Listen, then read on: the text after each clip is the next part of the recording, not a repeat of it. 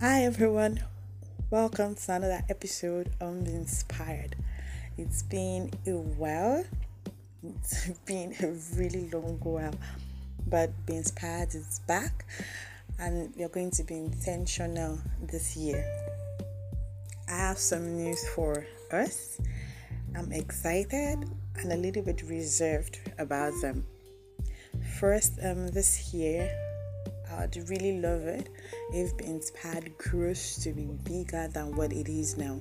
I admit that I have been a little bit backwards and occupied and not been able to properly channel energy into Be Inspired.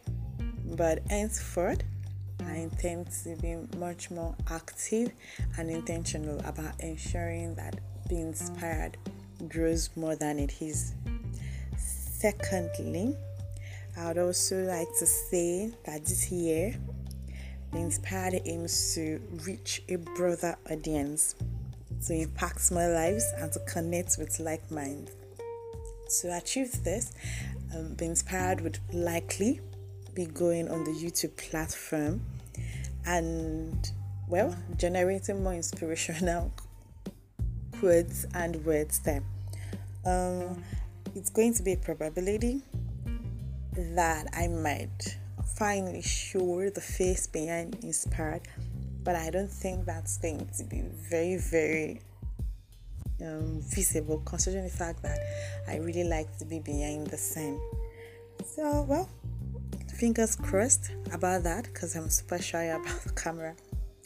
Thirdly, in one of my upcoming episodes, I'll be sharing the reason, the drive, the motivation behind Be Inspired, why it came into existence, and why, despite inconsistencies and challenges, it will remain to exist. For me, it's simply back to the basics. Thank you for listening so far, and thank you for being a major support for me. About the third one, when that episode comes up, a lot of people would realize why Be Inspired is so important and why I'm saying thank you a lot to the audience, because without you there would really be no Be Inspired. So I'd like to say this before we go. No one can hurt, no one can degrade, no one can abuse, no one can torment, pamper, love, worship, or adore you better than you can do to yourself.